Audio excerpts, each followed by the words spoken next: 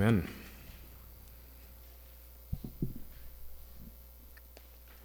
Numbers, chapter 33.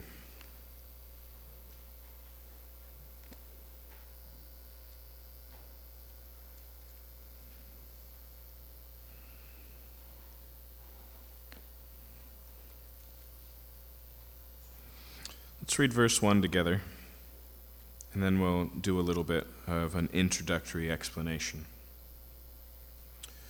These are the stages of the people of Israel when they went out of the land of Egypt by their companies under the leadership of Moses and Aaron. What follows in chapter 33 is a destination-by-destination description of the last 40 years of Israel's history. It's another one of those passages that you read, and if you have a high view of Scripture, if you resonate with what Paul says when he says that all Scripture is breathed out by God and is profitable for correction, for reproof, for instruction, for righteousness, for the equipping of the saints for every good work, we go, well, then what do you do with this? I mean, just a sample. Let's just pick out verse 15, just so you can know what's in here. And they set out from Rephidim and camped in the wilderness of Sinai. And they set out from the wilderness of Sinai and camped in Kibroth Hattaavah. That's the format. Over and over again, a total of 42 destinations, one after the other. For the most part, places you've never been, places you've never heard of, some places that we still can't find on a map. They were lost with time. So why is it here? I am convinced that in the modern Western world, we have forgotten how to read. And it's not necessarily due to lack of literature. More books are published all the time.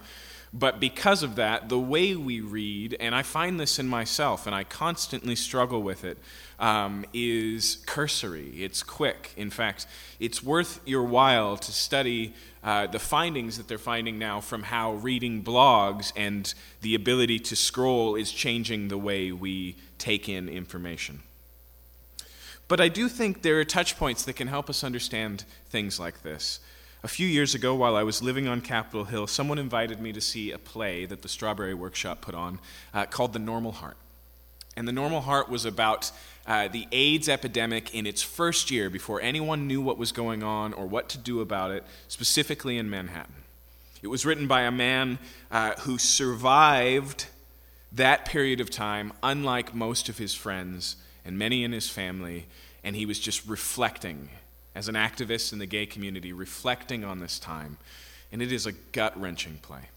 It's very hard to watch as they walk through these personal stories and show that absolutely everybody has blood on their hands for this period. Everybody dropped the ball. It was a horrifying time.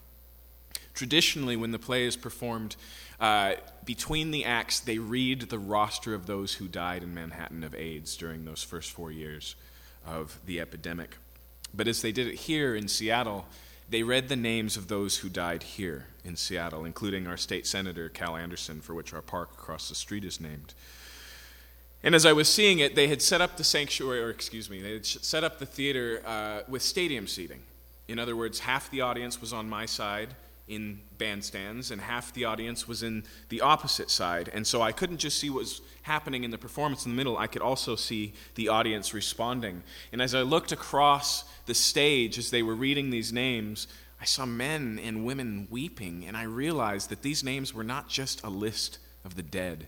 These were friends and family members. And as this was read, they were grieving, they were going through their own process of mourning. And yet at the same time, it's just a roster of the dead. It's not even an obituary. It's nothing but a list of names, and yet it carries deep significance because it's tied to something important. That's what this chapter is. Okay? It doesn't necessarily resonate with us in the same way for two reasons. One, which I think is understandable, there's a sense where although this scripture is for us, it wasn't originally written to us. Right? When these words were penned, they were penned for Israel. And so the names of these places are not just a itinerary, it's their itinerary.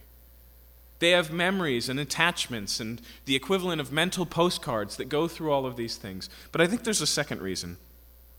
I think when it comes to things like this, we become very poor readers indeed. If we read sections of Scripture like this at all, we read them quickly and fastly without much thought. And it's worth remembering even that the fact that the primary way people were exposed to the Bible all the way up past the time of Jesus was orally. It was not a book that they had and a book they pulled off the shelf and read. It was a book that they gathered publicly and was read aloud. Even that changes something. It changes the pace. It changes the way we receive the information. And so it's important to keep those things in mind as we look at this chapter.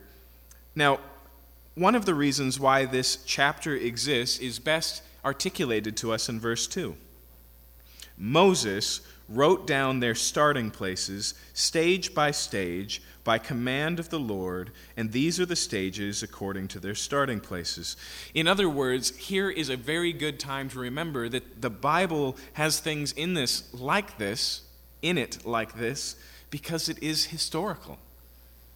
This was written down as a historical record of the journey that was made, much like an army on the march would recount and record its stations and where they broke camp and how they moved through enemy territory. So also we're told here that Moses himself wrote this down. And not only did Moses write this, who is not merely an eyewitness of these things, this isn't the journal of a Civil War soldier, but also the leader of Israel. And more importantly, it says here that he did so because God commanded him to do so. There's a smattering of places where the Pentateuch, these first 5 books of the Bible, we can pull back the veil and start to understand their authorship. And constantly we find Moses sitting at the writing table. We see that again here. And so it's helpful for us to remember the reason, another reason why this chapter exists is because the Bible is an articulation of history. You aren't going to find a passage like this in one of Grimm's fairy tales. And so here, history is important, history is recorded. Now, here it says that Moses wrote by the command of God, and that says something significant about the Bible itself. Okay? That it's not merely some people going, you know what, other people are going to want to hear about this. Moses going, okay, I should really write this down. No, this is actually something God wanted done. This is the second time in the book of Numbers we're told specifically that God said, write this down. By the time we get through what we call the progressive revelation of Scripture, remember that this book wasn't just handed to us out of heaven full and complete. It was recorded as history was moving and progressing, which means the entirety of what the Bible was to become at this time is not yet written. It's not yet recorded. And so when we look at the whole, though, and we understand this idea of progressive revelation that God is showing more and more of who He is, by the time we get to the New Testament, it goes beyond what's written here. It doesn't just say that those who wrote the Scriptures wrote them by the command of God. It says something more significant. Listen to the words of Peter. Peter here in 2 Peter chapter 1 is actually talking about his own writing and the writing of his contemporaries. In fact, near the end of the letter, he takes what he applies here to Scripture and applies it to the letters of Paul. But listen to what he says here. He says this, and we have something more sure, the prophetic word, to which you would do well to pay attention as to a lamp shining in a dark place until the day dawns and the morning star rises in your hearts. Knowing this, first of all, that no prophecy of Scripture comes from someone's own interpretation. For no prophecy was ever produced by the will of man, but men spoke from God as they were carried along by the Holy Spirit. And so Moses just didn't merely write this at the command of God. God wrote this through Moses. See, the Bible is not a record, according to the Bible, of God's revelation to man. It's part of that revelation. It's not just that God did stuff and said stuff and somebody had the smarts to write it down. God speaks through the writing itself. That's what Peter says. That's what Paul says. And we get a little glimpse of that all the way back here with Moses as he writes this down by the command of God. Now, there's another thing, and I touched on this earlier, that this chapter does that I'd like to do as we read through it now, is that as these places are listed, these are not merely places, they're places where stuff happened.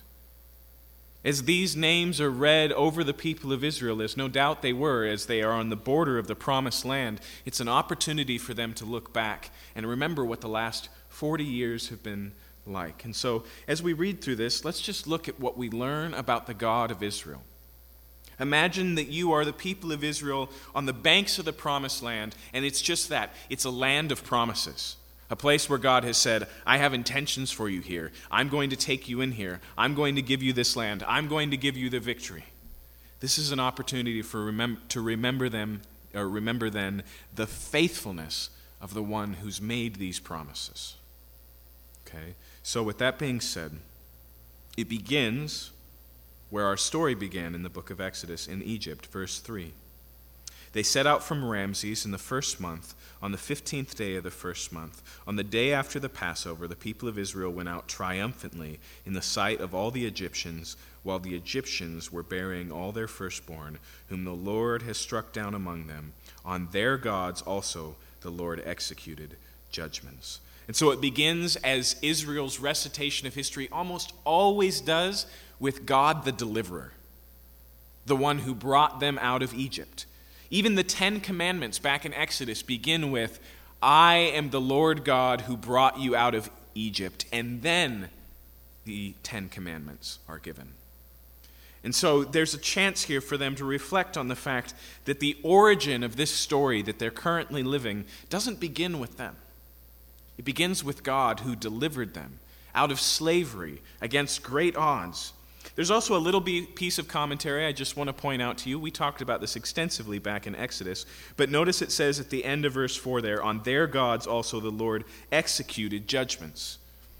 It gives us a glimpse into the purpose behind the plagues. If you read the chapters of early Exodus, the plagues seem to us as modern readers somewhat random. Fascinating, miraculous for sure, but somewhat random. But it is really an exact attack on the pantheon of the Egyptian religion. They worship the Nile turns to blood. Even the death of the firstborn, which touches even the house of Pharaoh, is an attack on the deity of Pharaoh himself. If you read the story, you'll see over and over again, so that Egypt may know that I am God. It's a demonstration that he is God and therefore their gods are not. And then after that, we get into the journey and we can find another characteristic of God. Look at verse 5. So the people of Israel set out from Ramses and camped at Succoth.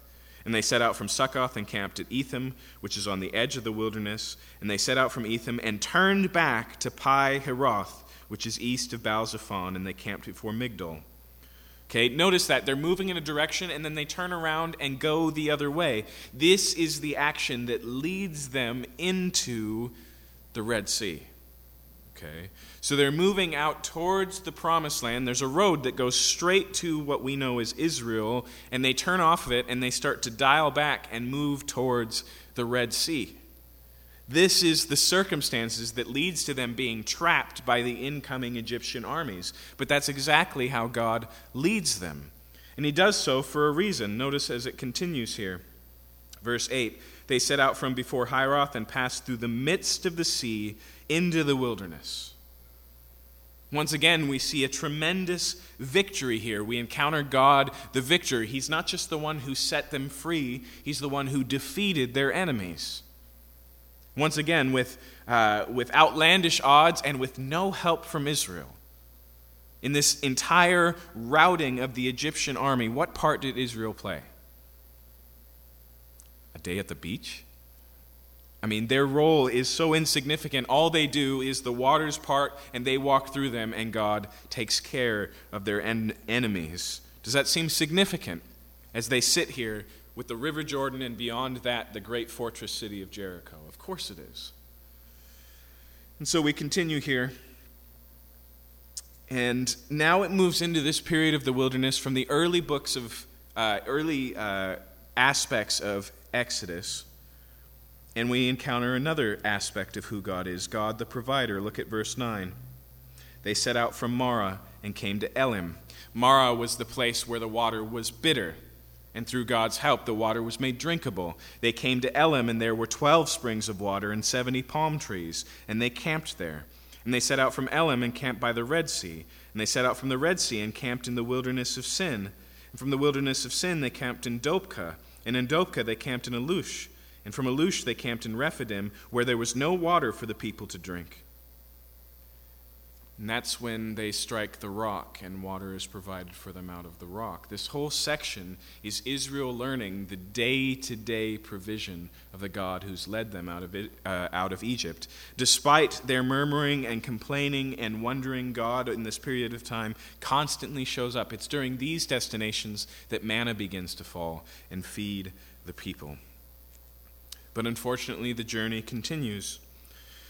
And so, notice here in verse 13, they set out from Dopka and camped in Alush, and then Rephidim, verse 15, they set out from Rephidim and they camped in the wilderness of Sinai.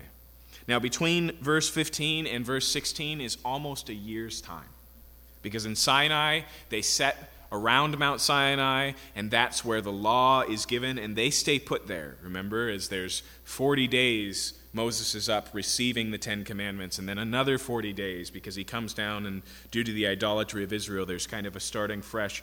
All of these things are happening, and they continue to stay there as all of Exodus or the rest of Exodus and Leviticus is given.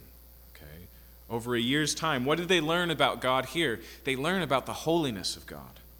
It's here that they're given the prescription for all the sacrifices. It's here that they're given the tabernacle. It's here that the tabernacle is built and assembled, and even Moses himself can't enter in until their sacrificial system and the festivals are all up and running. It's here that they're given the kosher law and all of the clean and unclean and the ritual law. It's all laid out for them here. It's here where they came to understand the true distance between them and God and the difficulty of God dwelling in their midst. And so it moves on in verse 17. Verse 16, they set out from the wilderness of Sinai and camped at Kibroth Hava. They set out from Kibroth Hava and camped at Hazroth, and they set out from Hazroth and camped in Ritmah. And they set out from Ritmah and camped at Rimmon Perez, and they set out from Rimmon Perez and camped at Libnah. And it goes on and on and on here. And because of Israel's rejection, all the way down through verse 37, through 38, through 39, which we'll touch on just a second, all the way down through 41, in fact, all the way through to 48, we have this period of time where because of their refusal to enter into the promised land, they continue moving, but they don't get anywhere. For this section, this is the only place in Numbers or anywhere else where this roster of cities is given. We know a lot from earlier in Numbers about the places they stopped and started before Sinai. We know a lot about the opening of this and the closing part of this, but for this is mostly just a list of going nowhere. But we do learn something about God here. Not only is God holy, and so there's consequence for sin, but this is a demonstration of God's patience, as he allows the older generation to die off over 40 years and puts his entire plan, as if you will, on hold, and patiently waits for the people of Israel to be ready to enter into the land. And along the way, the sin goes so deep that it affects even the leadership of Israel. It's at this time that Miriam, in her rebellion, loses her right to enter the land. It's at this time, look at verse 38, Aaron the priest went up on Mount Hor at the command of the Lord and died there in the 40th year after the people of Israel had come out of the land of Egypt on the first day of the 5th month. And Aaron was 123 years old when he died on Mount Hor. It's during this period that Moses reacts poorly, misrepresents God, and loses his ability to enter into the promised land. But nonetheless, this 40 years primarily speaks of God's patience, that his plan is not thwarted by the sins of Israel, even if it is delayed. Verse 40, the Canaanite king of Arad, who lived in the Negeb, in the land of Canaan, heard of the coming of the people of Israel. And they set out from Mount Hor and camped at Zalmoah. And they sent on from Zalmoah and camped at Punon. And it goes on and on and on until we get to where they currently are in the book of Numbers. Verse 48, they set out from the mountains of Abiram and camped in the plains of Moab by Jordan at Jericho. They camped by the Jordan from Beth Jeshimoth as far as Abel Shittim in the plains of Moab. Now that's actually pretty close to where the book will end tonight. They'll still be in that place. Okay? And so effectively, this review brings them all the way up to the borders of the Promised Land, to the borders of the book of Numbers, to the borders of the ministry of Moses, to the borders of this interim time. And so what happens next is a rapid-fire final charge through Moses, things that need to be dealt with. Okay, before they can enter into the land. And so notice the pattern here. This next section is all structurally the same. It begins in verse 50. The Lord spoke to Moses in the plains of Moab by Jordan at Jericho, saying, "Speak to the people of Israel and say to them." Look at chapter 34, verse 1. The Lord spoke to Moses, saying, "Command the people of Israel and say to them." And then all the way down in 34:16, the Lord spoke to Moses, saying, 35:1, the Lord spoke to Moses in the plains of Moab by the Jordan at Jericho, saying. Verse 9, and the Lord spoke to Moses, saying. Okay, these are all closing matters, and not only is there this repetition here, but there's a progression. And so it begins with how they're to go about conquering the land, and then how they're to go about dividing the land, and then how they're supposed to populate throughout all of the divisions of the land, the Levitical cities, and then we get to the cities of refuge. But it's all laid out and happening here one after another in preparation for what we'll get at the end of the book of Deuteronomy or at the beginning of Joshua. And so let's go back to chapter 34, verse 1. Where does he begin? The Lord spoke to Moses, saying, "Command the people of Israel and say to them, when you enter the land of Canaan, this is the land that shall fall to you for an inheritance, the land of Canaan, as defined by its borders. Your south side..." Hold on, I want to go back and do part of 33. I got ahead of myself. Okay, so verse 51. "Speak to the people of Israel and say to them, when you pass over the Jordan in the land of Canaan, then you shall drive out," got to do this first before the division of the land, "drive out all the inhabitants of the land from before you, and destroy all their figured stones, and destroy all their metal images, and demolish all their high places." Now the figured stones, the metal images, and the high places, what is that talking about? It's talking about worship. Places of worship, implements of worship. It's talking about the idolatrous worship of the current inhabitants of Canaan. And notice that they are commanded here to get rid of all of it, okay? To destroy every aspect of it.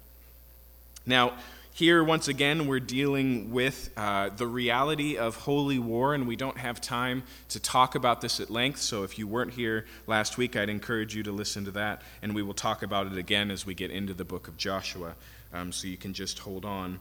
But here the emphasis is on the danger of not rightly dealing with this conquering religious danger in particular. And so they're to demolish all of these religious aspects. Verse 53, "You shall take possession of the land and settle in it, for I have given the land to you to possess it.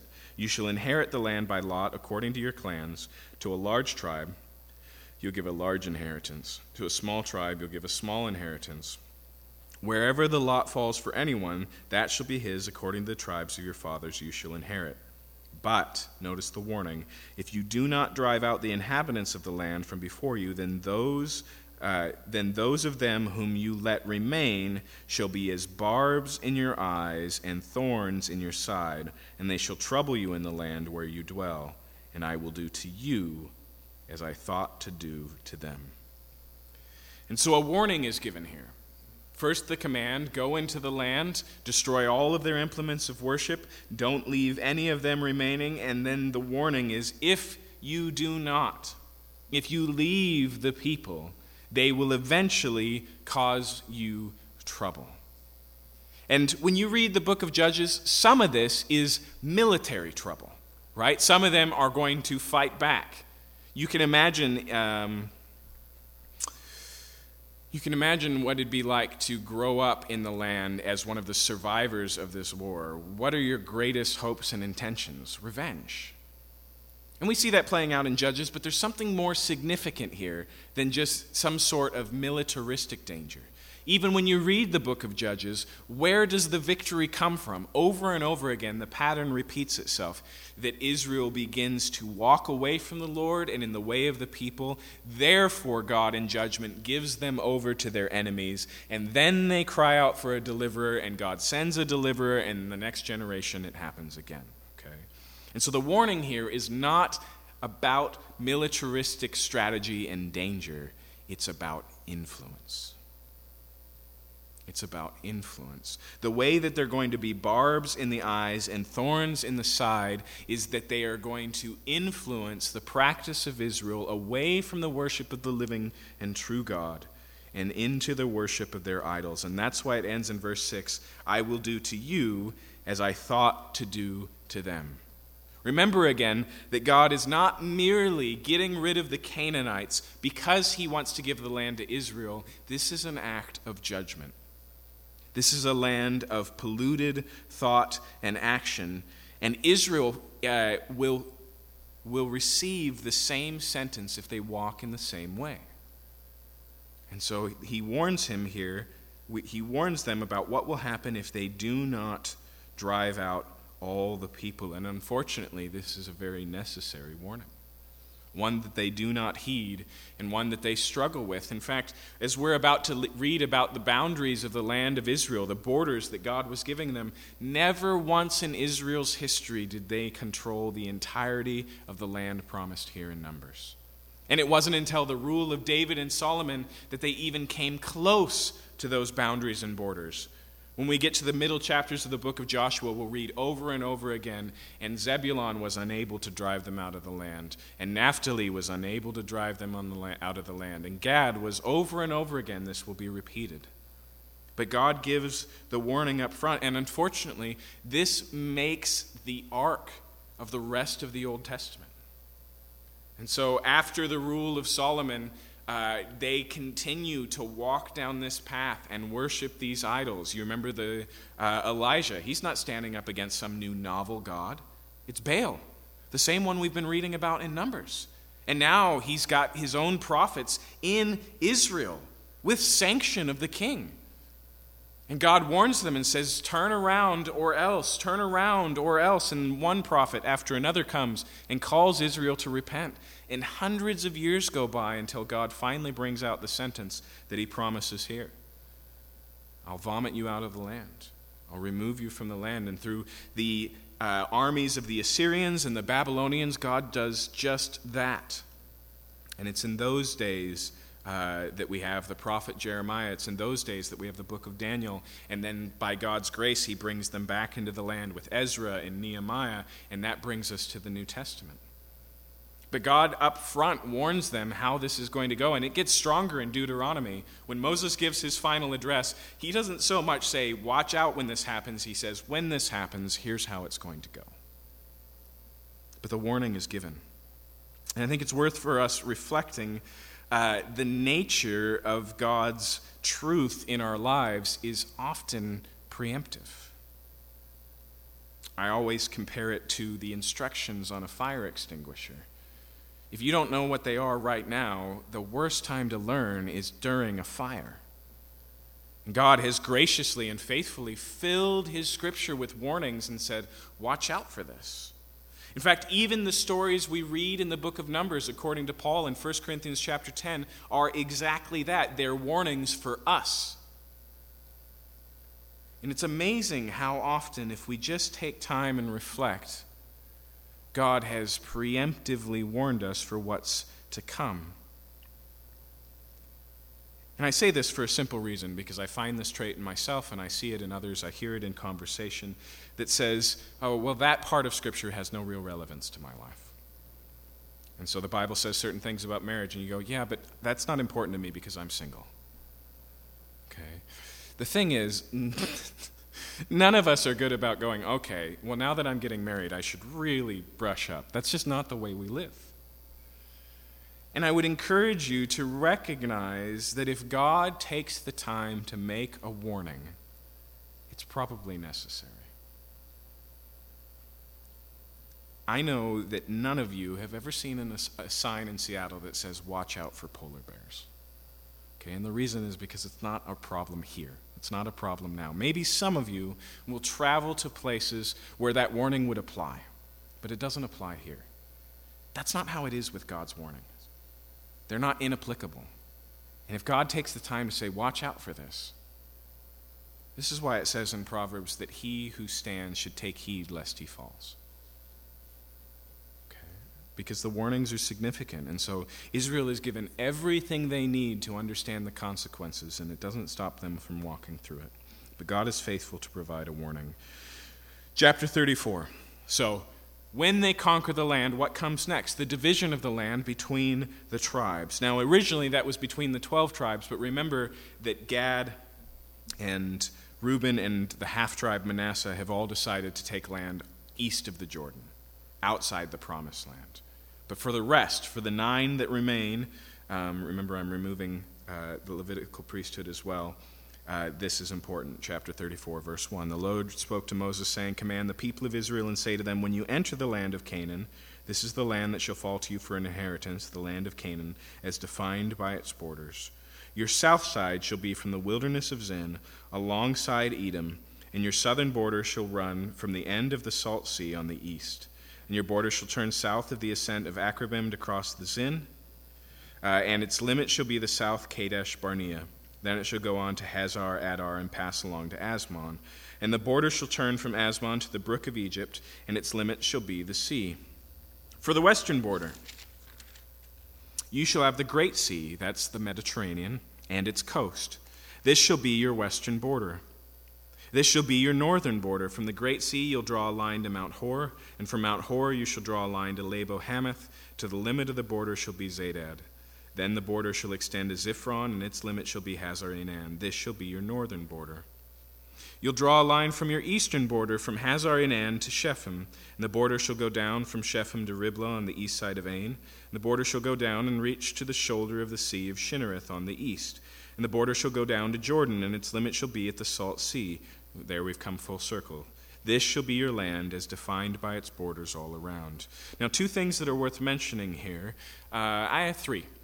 If you have a good Bible, you can see this laid out on a map, and you can trace it for yourself. The characteristics, the features are defined enough that we're pretty confident what these borders would look like, even in today's world.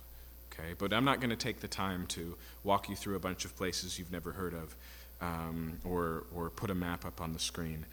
Second, as I mentioned, Israel never attains the fullness of this promise. It's only in Ezekiel's prophecies looking forward that he starts to envision things as they should be. But third thing I wanted to mention here is that these borders correspond exactly with the borders of the land of Canaan recorded for us in the records of Egypt. In other words, these borders are not just arbitrarily defined by God, but this land of Canaan he's been promising, it's this land. It's known by Egypt of this time, and it's fascinating how much this lines up with what would be expected. Verse 13, Moses commanded the people of Israel, saying, this is the land you shall inherit by lot, which the Lord has commanded to give the 9 tribes and the half-tribe.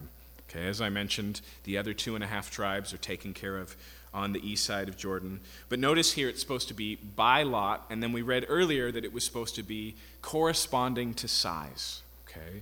And so effectively, God preemptively comes up with a way of fairly distributing the land, avoiding any sort of internal conflict about borders. Verse 14, for the tribe of the people of Reuben by fathers' houses, and the tribe of the people of Gad by their fathers' houses have received their inheritance, and also the half-tribe of Manasseh, all on the east side of the Jordan. Verse 15, the 2 tribes and the half-tribe have received their inheritance beyond the Jordan, east of Jericho, toward the sunrise. Now, not only does God lay out a plan for this distribution, but he also, here and now, before the war, appoints leaders. Now, we're all familiar with the proverb, don't count your chickens before they hatch, but that doesn't apply to God. Okay? He's promised to take them into the land. He will bring it to completion. And in a way that would definitely encourage and inspire Israel, he goes, let's take care of this now before the battle is won. And so verse 16, the Lord spoke to Moses, saying, these are the names of the men who shall divide the land for your inheritance. Eleazar the priest and Joshua the son of Nun. You shall take one chief from every tribe to divide the land for the inheritance. These are the names of the men of the tribe of Judah, Caleb the son of Jephunneh. Now, of this list of men, Caleb is the only one we recognize, and it makes sense that he would earn this respected role, right? Caleb and Joshua were the only two of the 12 spies, one from each tribe sent out, that were willing to trust God and said, the land is good, the armies are big, but if God is with us, then everything's going to be great. And so he here is entrusted to oversee the distribution of the land, along with 9 other men, none of whom have been named at this point, which makes sense. Because only a few pages ago, we were dealing with these men's fathers, all of whom have died in the wilderness. Okay? But nonetheless, they are listed here up front. Verse 20, of the tribe of the people of Simeon, Shemuel the son of Ammihud. Of the tribe of Benjamin, Eldad the son of Chislon. Of the tribe of the people of Dan, a chief, Buki the son of Jogli. Of the tribe of Joseph. Of the tribe of the people of Manasseh, a chief, Haniel the son of Ephod. And of the tribe of the people of Ephraim, a chief, Chemiel the son of Shiphthan. Of the tribe of the people of Zebulun, a chief, Eliphan the sons of Parnak. You hear that repeated phrase, a chief. Okay, these would have been not just the heads of tribes, but the heads of clans, families within the tribes, generation or down, that were well respected in the community. Okay, when the elders of Israel gathered, they would have drawn from these, as here they're called, the chiefs. Verse 25.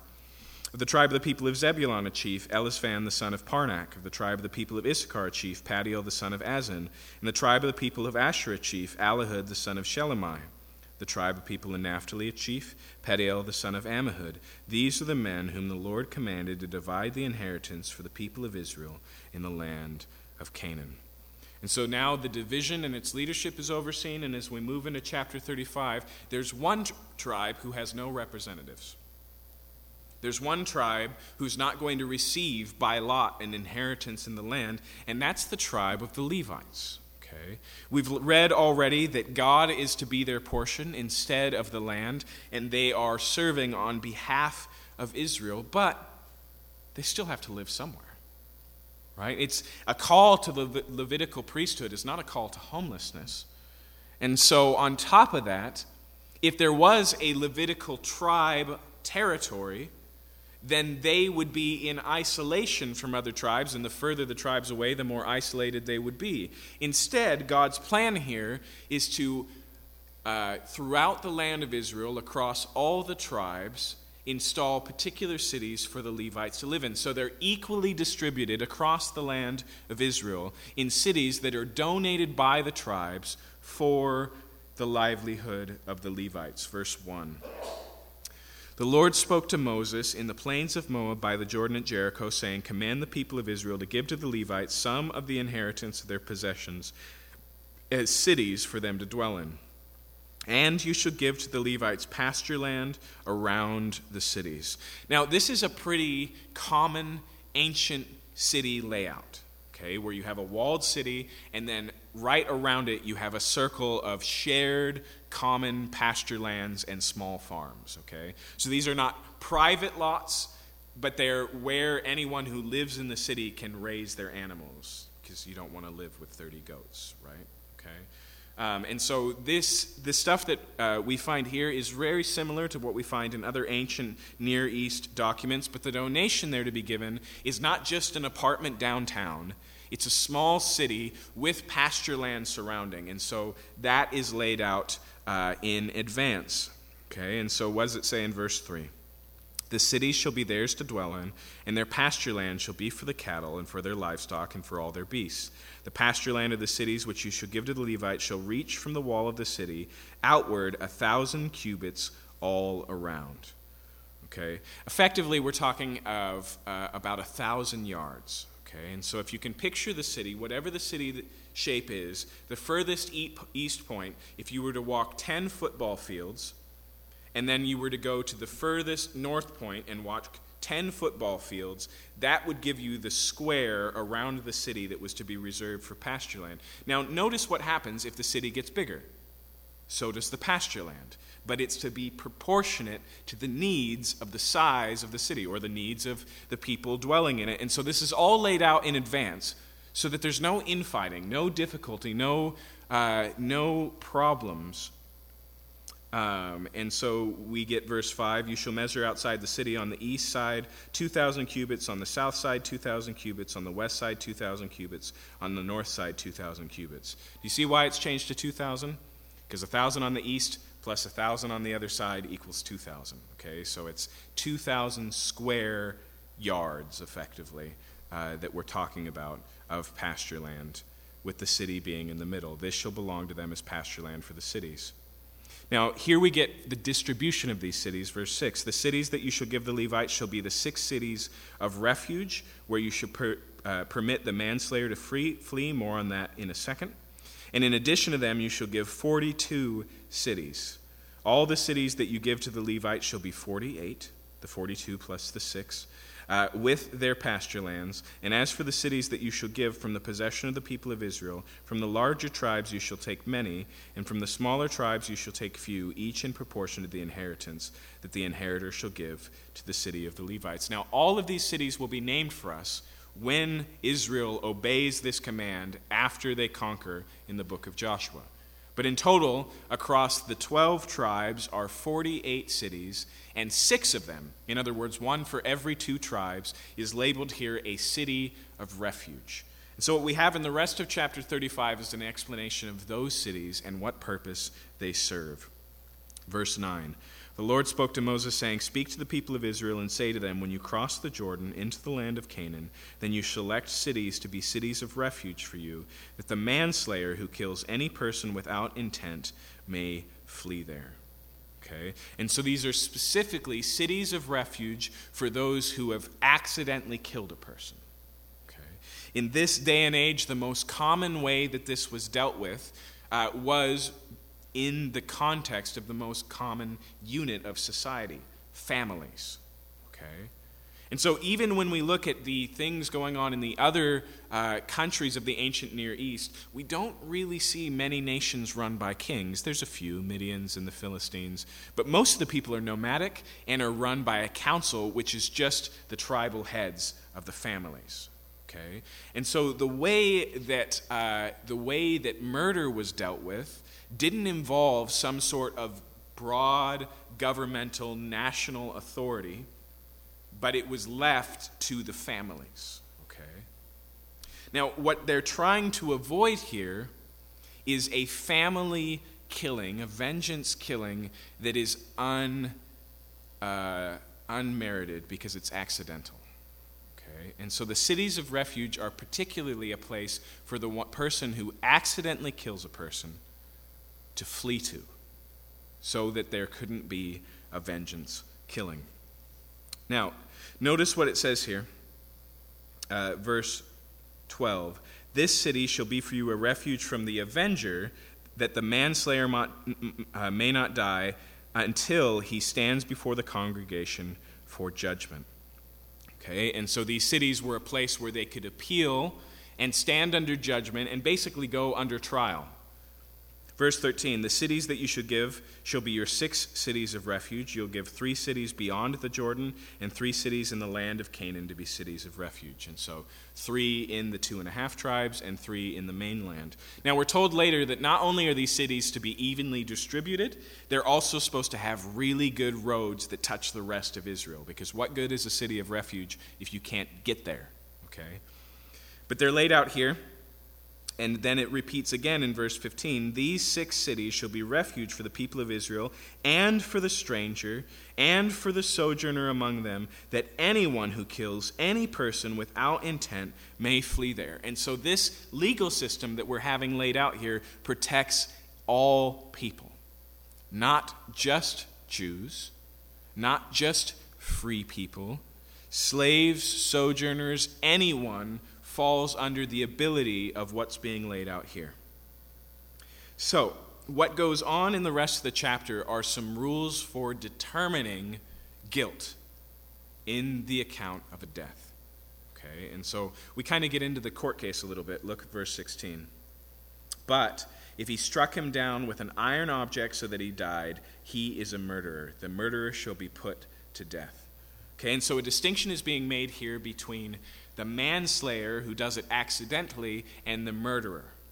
And clearly that comes down a good deal to intent. And the first way they're given to think about intent has to do with the implement involved in the death. Okay? There's a difference between when you strike someone with a branch and when you strike them with a pickaxe, right? One has, let's say, a greater risk of mortality. And so it says something about intent, okay?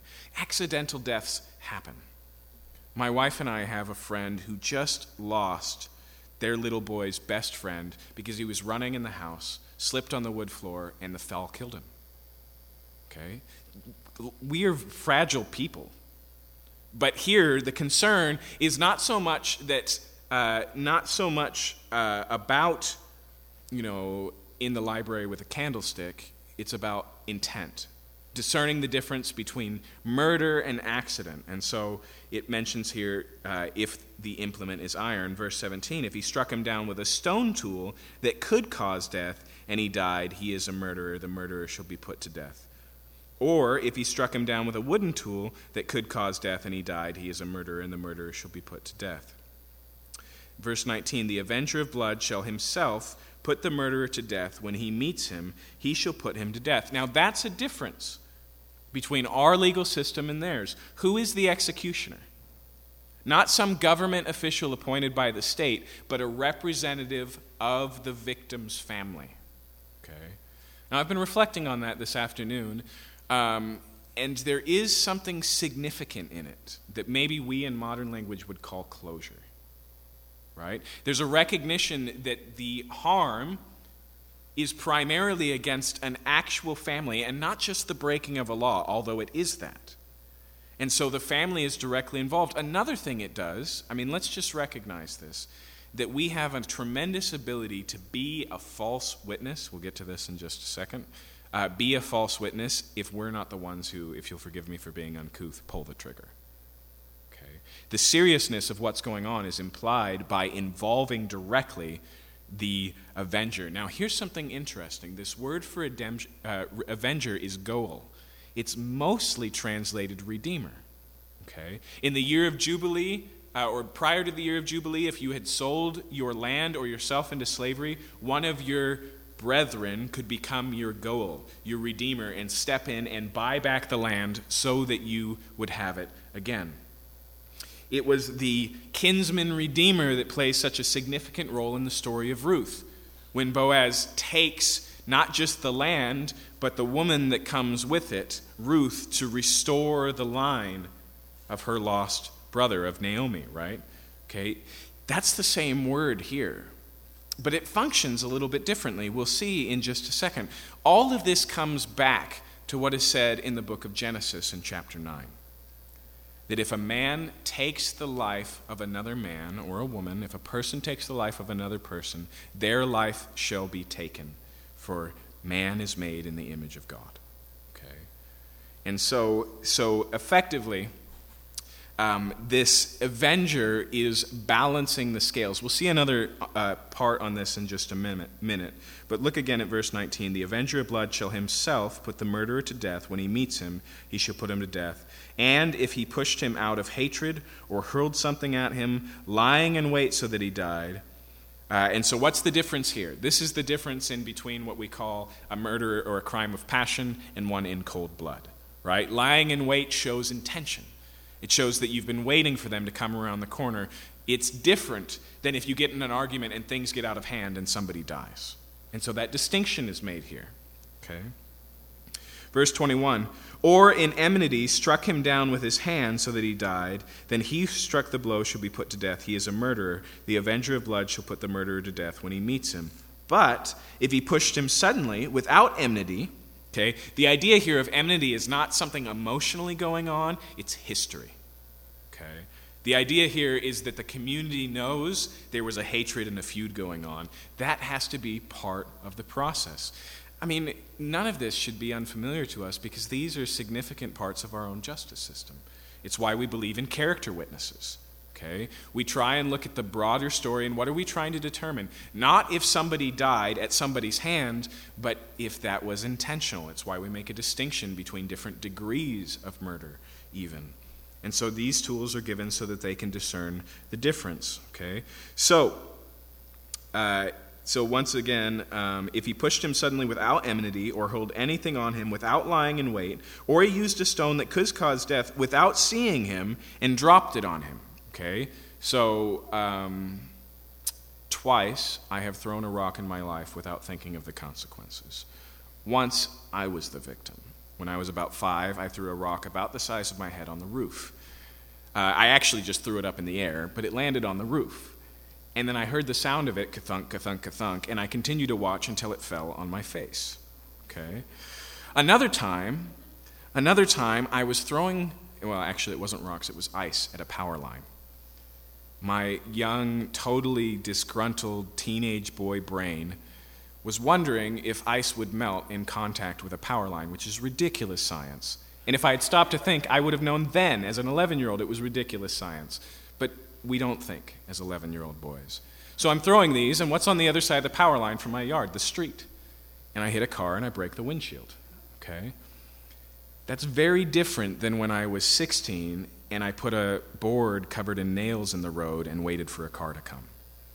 Right? Even though they both did damage to other people's property, one was intentional. That's what it's coming on here. It's possible that you toss a rock over your shoulder because you're working in your yard and you don't see your neighbor and you kill him. So the distinction is made. Verse 24. Then the congregation shall judge between the manslayer and the avenger of blood in accordance with these rules, okay, determining if there was intention. Verse 25, the congregation shall rescue the manslayer from the hand of the avenger of blood, and the congregation shall restore him to his city of refuge to which he had fled, and he shall live in it until the death of the high priest who was anointed with holy oil. So let's get the whole big picture here. So the man flees to the city, and then he stands before a national court of elders. Now, why is that significant? Because in his own territory, he may stand primarily before a jury of his victim's family members. Okay? And so the court case is brought, and it's just like in modern court cases where they go, we don't feel like we can have a fair trial in this county, so we'd like to have it there. Right? Same idea here. So they have the case, and if they find that it was unintentional, that he's what the passage here calls a manslayer, then he literally moves into one of these cities of refuge and stays there. That's where he lives now, and that is his safety. It's his sanctuary that protects him from the Redeemer, from the Avenger. Okay? And specifically, we're told he needs to stay there until the high priest dies. Remember, Israel only has one high priest, but as long as the current high priest who's in office is in office, they remain in the city of refuge. Okay, we'll come back to that. Verse 26, but if the manslayer shall at any time go beyond the boundaries of the city of refuge to which he fled, the avenger of blood finds him outside the boundaries of the city of refuge, and the avenger of blood kills the manslayer, he shall not be guilty of blood. Okay. He has to stay in the city of refuge. That is the safe place for him. Verse 28 makes that clear. For he must remain in the city of refuge until the death of the high priest. But after the death of the high priest, the manslayer may return to the land of possession. Now, I imagine you've already got questions brewing, and that's good. Because it makes it sound like this is just protecting him from a really angry in-law of the victim. So what difference does it make when the high priest dies and he walks out of the city and he's out of that protection? Why would that keep his life? The concern here is not primarily about vengeance. It's about what the Bible sometimes calls blood guilt. It's about the significance of the death of a human being and the taking of a human life, intentionally or unintentionally. Okay. You remember what happens with Cain and Abel? Cain kills Abel. It's intentional. It's so intentional that, like we read with Israel in the last chapter, God gives Cain a warning. And he says, I see what's going on in your heart.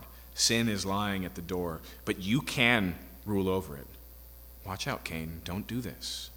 It's intentional. It's premeditated. He calls Abel out into a field to get him away from the public and kills him there, right? But what does God say to Cain after that? Your brother's blood is crying out to me from the ground. Okay? It must be dealt with. There must be a reckoning. That's really what this passage is getting into. In fact, read with me a little bit further. Verse 29, these things shall be a statute and a rule throughout your generations and all your dwelling places. If anyone kills a person, the murderer shall be put to death on the evidence of witnesses, but no one shall be put to death on the testimony of one witness. So we've been looking at the manslayer, now the murderer, and it makes clear here that nobody receives the death penalty from a single eyewitness account. Okay, there must be witnesses, plural. It continues, verse 31, moreover, you shall accept no ransom for the life of a murderer who is guilty of death, but he shall be put to death. Even what we call the lex talionis, an eye for an eye, a tooth for a tooth. The primary way that's applied in biblical law is monetarily. Okay, a value is meted out for the loss of an eye or for the loss of an animal, and that is paid instead. But that's not to be the case in murder. And that's significantly important, right? Because that would mean that a rich murderer could afford to murder. Right? The significance here is there is a difference between property and people. There's a difference between animals and human life. And that difference can't be exchanged monetarily. And so it makes clear here that there is no ransom for this. There is the murderer must die. Okay. Now, that brings us to a question which we could deal with later, but we might as well deal with now. How should Christians feel about capital punishment? And don't pre-guess my answer here, because it's actually a somewhat difficult question.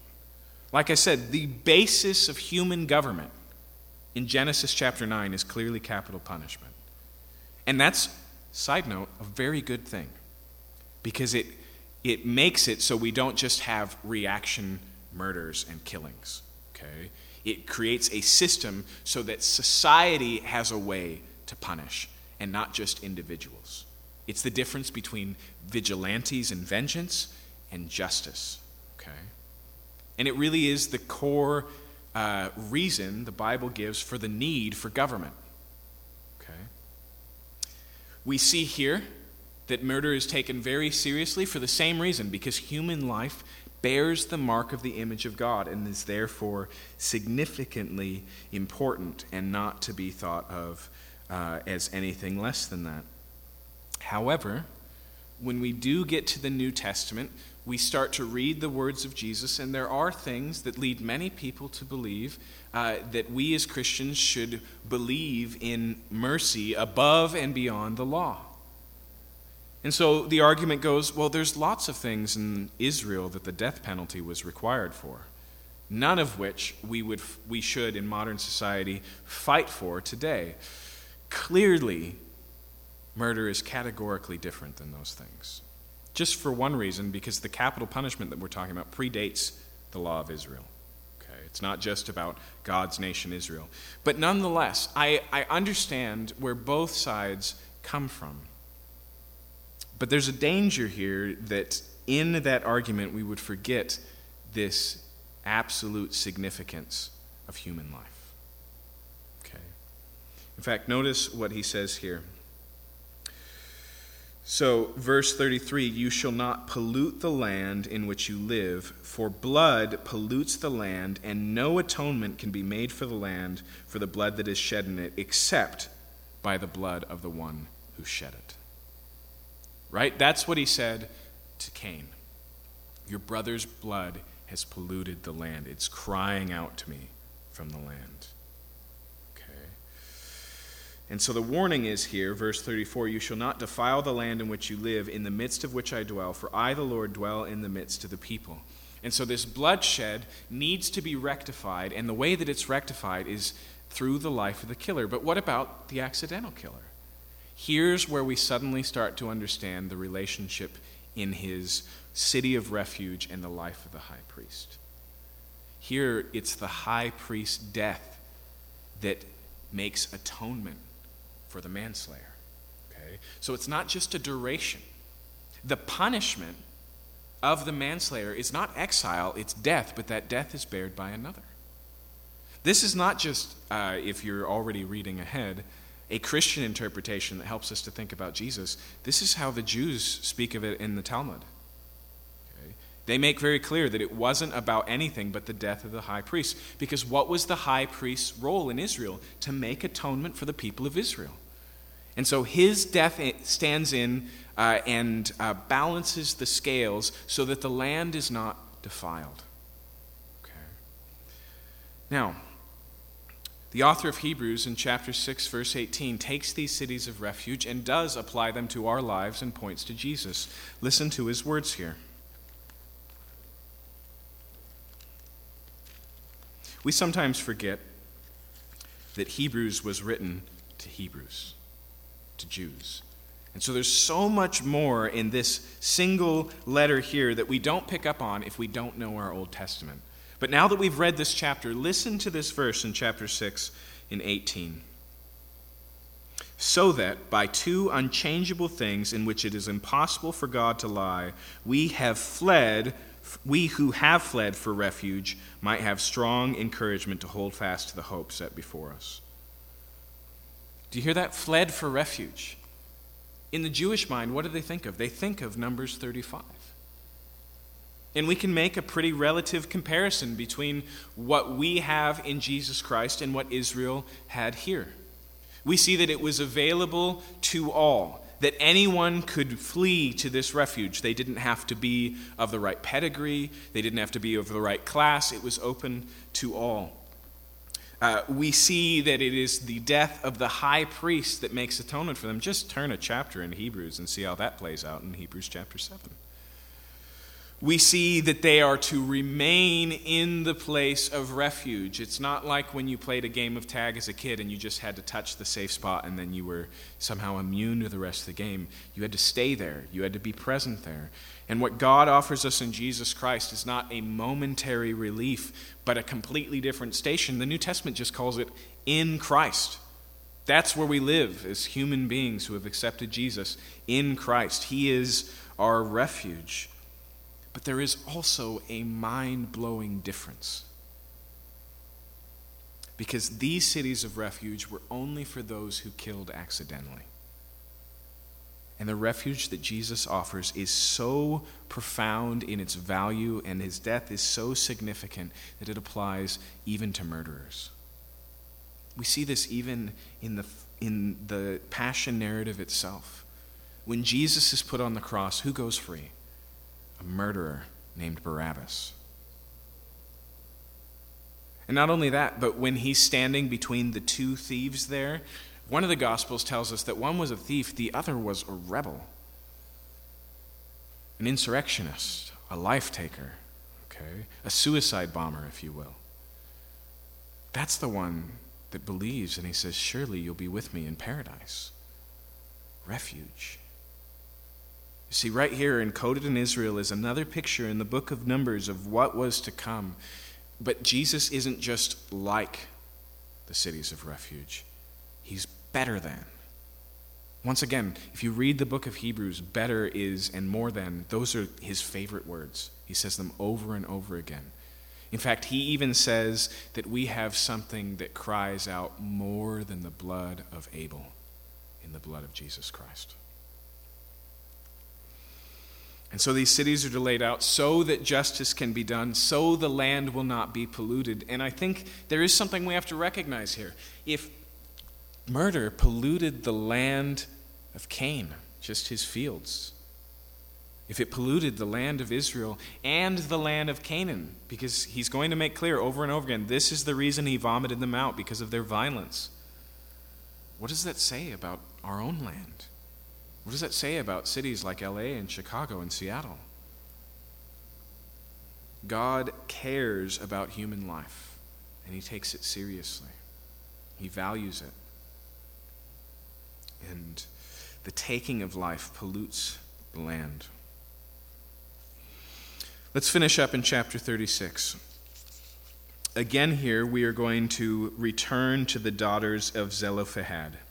We've dealt with them before. These are the women who came and said, we don't have any brothers. Our father has died. So what about his inheritance of the land? Is his lineage cut off from inheritance in the land because he didn't have any sons? And so Moses takes their question to God, and God says, no. No, if the daughters are the primary family, then they are the primary inheritors, and the land passes on through them. Now, the book comes here as these women have gotten a little bit older and are looking to marry, and then the ones around them go, hey, wait a minute. Doesn't that create a loophole? We've seen over and over again in the chapters we've read tonight that the land was to be given in inheritance, and then it was to be perpetual. Even the year of Jubilee would deal with the greatest mistakes of a family that would remove them from the land, selling themselves or their land.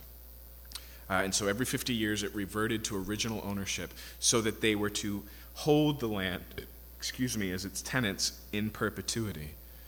And so these ones are looking at the daughters of Zelophehad and they're going, hey, wait a minute. If they marry outside of their own family, outside of their own tribe, then the land is going to transfer. Because they're going to pass it on to the sons of their husband, and now they have double inheritance, not just the land of Gad, but also, if they're daughters of Reuben, some Reubenite land. And so they go, what are we supposed to do here? How does this work out?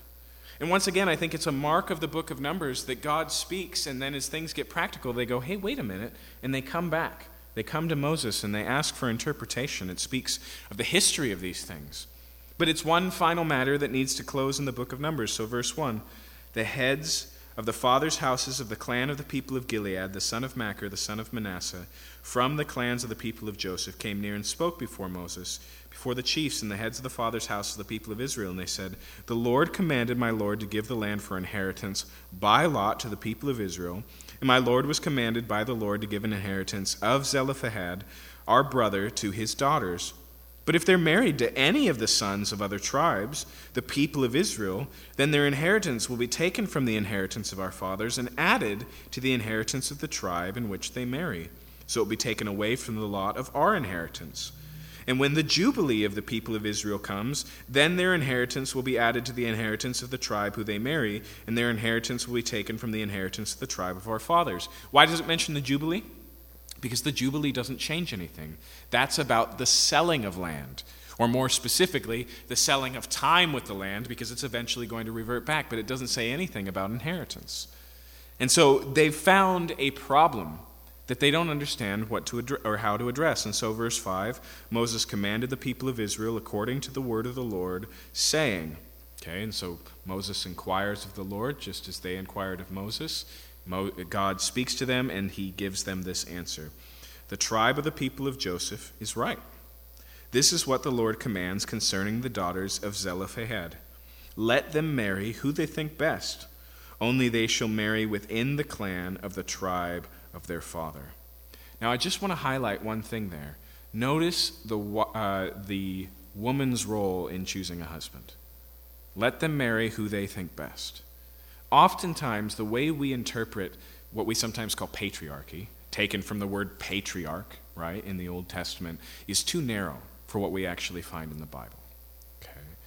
In fact, if you look just at the story of the patriarchs themselves, when Abraham sends a servant to take a wife, sight unseen, for his son Isaac, read the story. Her brother's involved in the negotiation. Laban's a part of it, but eventually he goes, are you going to do this? And she says yes. Okay. But here, there's a significant reason why it puts it this way. Their father is dead and they have no brothers. Okay. They are going to operate solo, if you will, on their own. And so the recognition here is, despite that, they should choose the husband that makes the most sense to them. However, he continues here, verse 7, the inheritance of the people of Israel shall not be transferred. In fact, I guess we should go back and read again in verse 6. Let them marry whom they think best, only they shall marry within the clan of the tribe of their father. Okay? They can take any husband within their own clan. And you go, but, I mean, that limitation just sounds abnormal to us. We hardly even marry people in our own city. Right? We have the whole World Wide Web at our fingertips, and so we can marry somebody from another country. It seems unfair to make this limitation. Keep two things in mind. Okay? The first is, and this is just my understanding, there's another option here. They could give up the inheritance. They could hand over the inheritance to the next of kin, whether it's an uncle, so he's a brother. This was all laid out a few chapters ago, but if they're going to keep the inheritance, they have to marry within their own tribe. The second thing is, I think it would be remiss of us not to recognize that once again, Israel values the community. And so these decisions, they're determined by how it impacts people around them. We don't like that as modern people. We want to think of autonomy and being self-made, and we make our own decisions, and anyone who stands in the way is wrong. And so it's not uncommon for people in our day to elope and go, that was the right thing to do. The Bible sees humanity differently. We, as moderns, think of people like billiard balls. And so the way we think of us interacting is that we're just our own solid orb, and we're on the map, and as we bump into people, it impacts them. Eastern ways of thinking think of people like drops of water. And so there really is no individuality or uniqueness at all. We're just all part of the big bucket, right? But Middle Eastern thinking, the thinking of the Bible, Jewish thinking, thinks of people kind of like a net of interwoven rope. Each strand is individual, but it is inherently connected to the strands around us. I was reading a book this year that made this so clear. She was talking about another Christian author who was, like many of us today, recognizing the individuality and the isolation and what it's doing to our culture, and he said that we need to get better at striving to connect. And she said, even he's bought into the lie of individualism. We don't have to strive to connect. We are inherently connected. She says, even Robinson Crusoe on his island doesn't survive alone. He survives on everything he's been handed by the culture that raised him. We start from a place of interconnected. The danger for us as Americans in our modern age is we ignore those connections, not that we don't make them. There is no such thing as a self-made man or woman. There is no such thing as a life lived on your own with your own determination. We're all interwoven and interconnected, and the Bible here very much cries against our misunderstanding. And so the option they're given is to marry within their own tribe. Verse 7, the inheritance of the people of Israel shall not be transferred from one tribe to another, for every one of the people of Israel shall hold on to the inheritance of the tribe of his fathers, and every daughter who possesses an inheritance in the tribe of the people of Israel shall be wife to one of the clan of the tribe of her father, so that every one of the people of Israel may possess the inheritance of the father. So no inheritance shall be transferred from one tribe to another, for each of the tribes of the people of Israel shall hold on to its own inheritance. The daughters of Zelophehad did as the Lord had commanded Moses. For Mahlah, Tisra, Hoglah, Milcah, and Noah, the daughters of Zelophehad, were married to the sons of their father's brothers. They were married into the clans of the people of Manasseh, the sons of Joseph, and their inheritance remained in the tribe of their father's clan. Okay, and so that's resolved. Now, notice how the book of Numbers ends. Let me make sure this is the ending. It's the end of my page. Verse 13. These are the commandments and the rules that the Lord commanded through Moses to the people of Israel in the plains of Moab by the Jordan at Jericho. Now, it's clearly a conclusion, but it's worth asking, what is it concluding? We could really simply read it as the commandments and rules that were given in this particular instance. Or maybe we could read it as the commandments and rules given in what we've covered tonight, following this list of locations, all of these places. And the Lord said to Moses, speak to the people of Israel, and said. But most likely it's serving as a final statement of not only the book of Numbers, but the entire journey thus far. In other words, it looks over all of these things, the commandments given through Moses to the people of Israel in the plains of Moab by the Jordan at Jericho, and it recognizes the authority of what's been said. It's the final statement of preparation. And so where do we find them? In the plains of Moab, by the Jordan at Jericho. And once again, it's in the book of Joshua that they will, through the command of God, based on the foundation of the covenant that God made with them through Moses, cross the Jordan River and begin the battle of the land of Canaan with the battle at Jericho. But it's once again a chance to reflect. It's a chance to reflect on the promises that God has given and the warnings. It's a chance to reflect on the way that this is going to work and the way that it won't work. It's a chance to recognize that everything they have is going to be built on God's word, or it's going to come to nothing. Now, I'll point out something to you that I think is a really interesting thing. The Jews have always recognized that the first 5 books of the Bible, including Numbers, but also Deuteronomy, are uniquely significant. Not more authoritative, but the books of Moses are the foundation of everything else that follows. And what happens after the book of Deuteronomy in Joshua chapter 1? God comes to Joshua, and the way he speaks is not merely a new word for a new age. It's a call for Joshua to meditate on what's been said. It takes the foundation that was laid and says, devote your life to knowing what's in this book. Interestingly enough, in the Jewish structure of the Old Testament, which is a little bit different than ours, from there on it flows the prophets, and after the prophets you get Psalm 1. That's the next one once you close the time of the prophets. And what is it on? It's on meditating on the Word of God. There's this structural reality where God speaks, and then he calls a people to build their lives on it. And he speaks, and he calls people to build their lives on it. And so Jesus is the great Word of God, and then the epistles call us to better understand and build our lives on it. There's this repetition in the structure of Scripture itself. And so this is a very suitable close to Numbers, one that will be repeated in Deuteronomy. In fact, in some sense, this is the close of the revelation of the books of the Bible, because Deuteronomy is a reiteration of these things. Deuter means two. Onemo comes from nomos, which means law. It's the second telling of the law. It's the reiteration and the reminder of these things. But as we've seen in Leviticus, as we've seen in Exodus over and over again, these are the commandments and the rules of the Lord that he commanded through Moses to the people of Israel.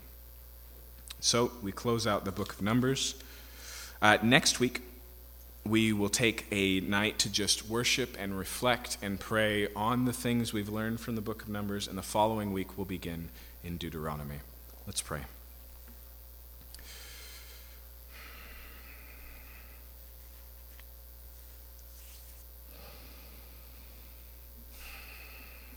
God, I'm reminded of the parable that Jesus gave us about the wise and foolish builder.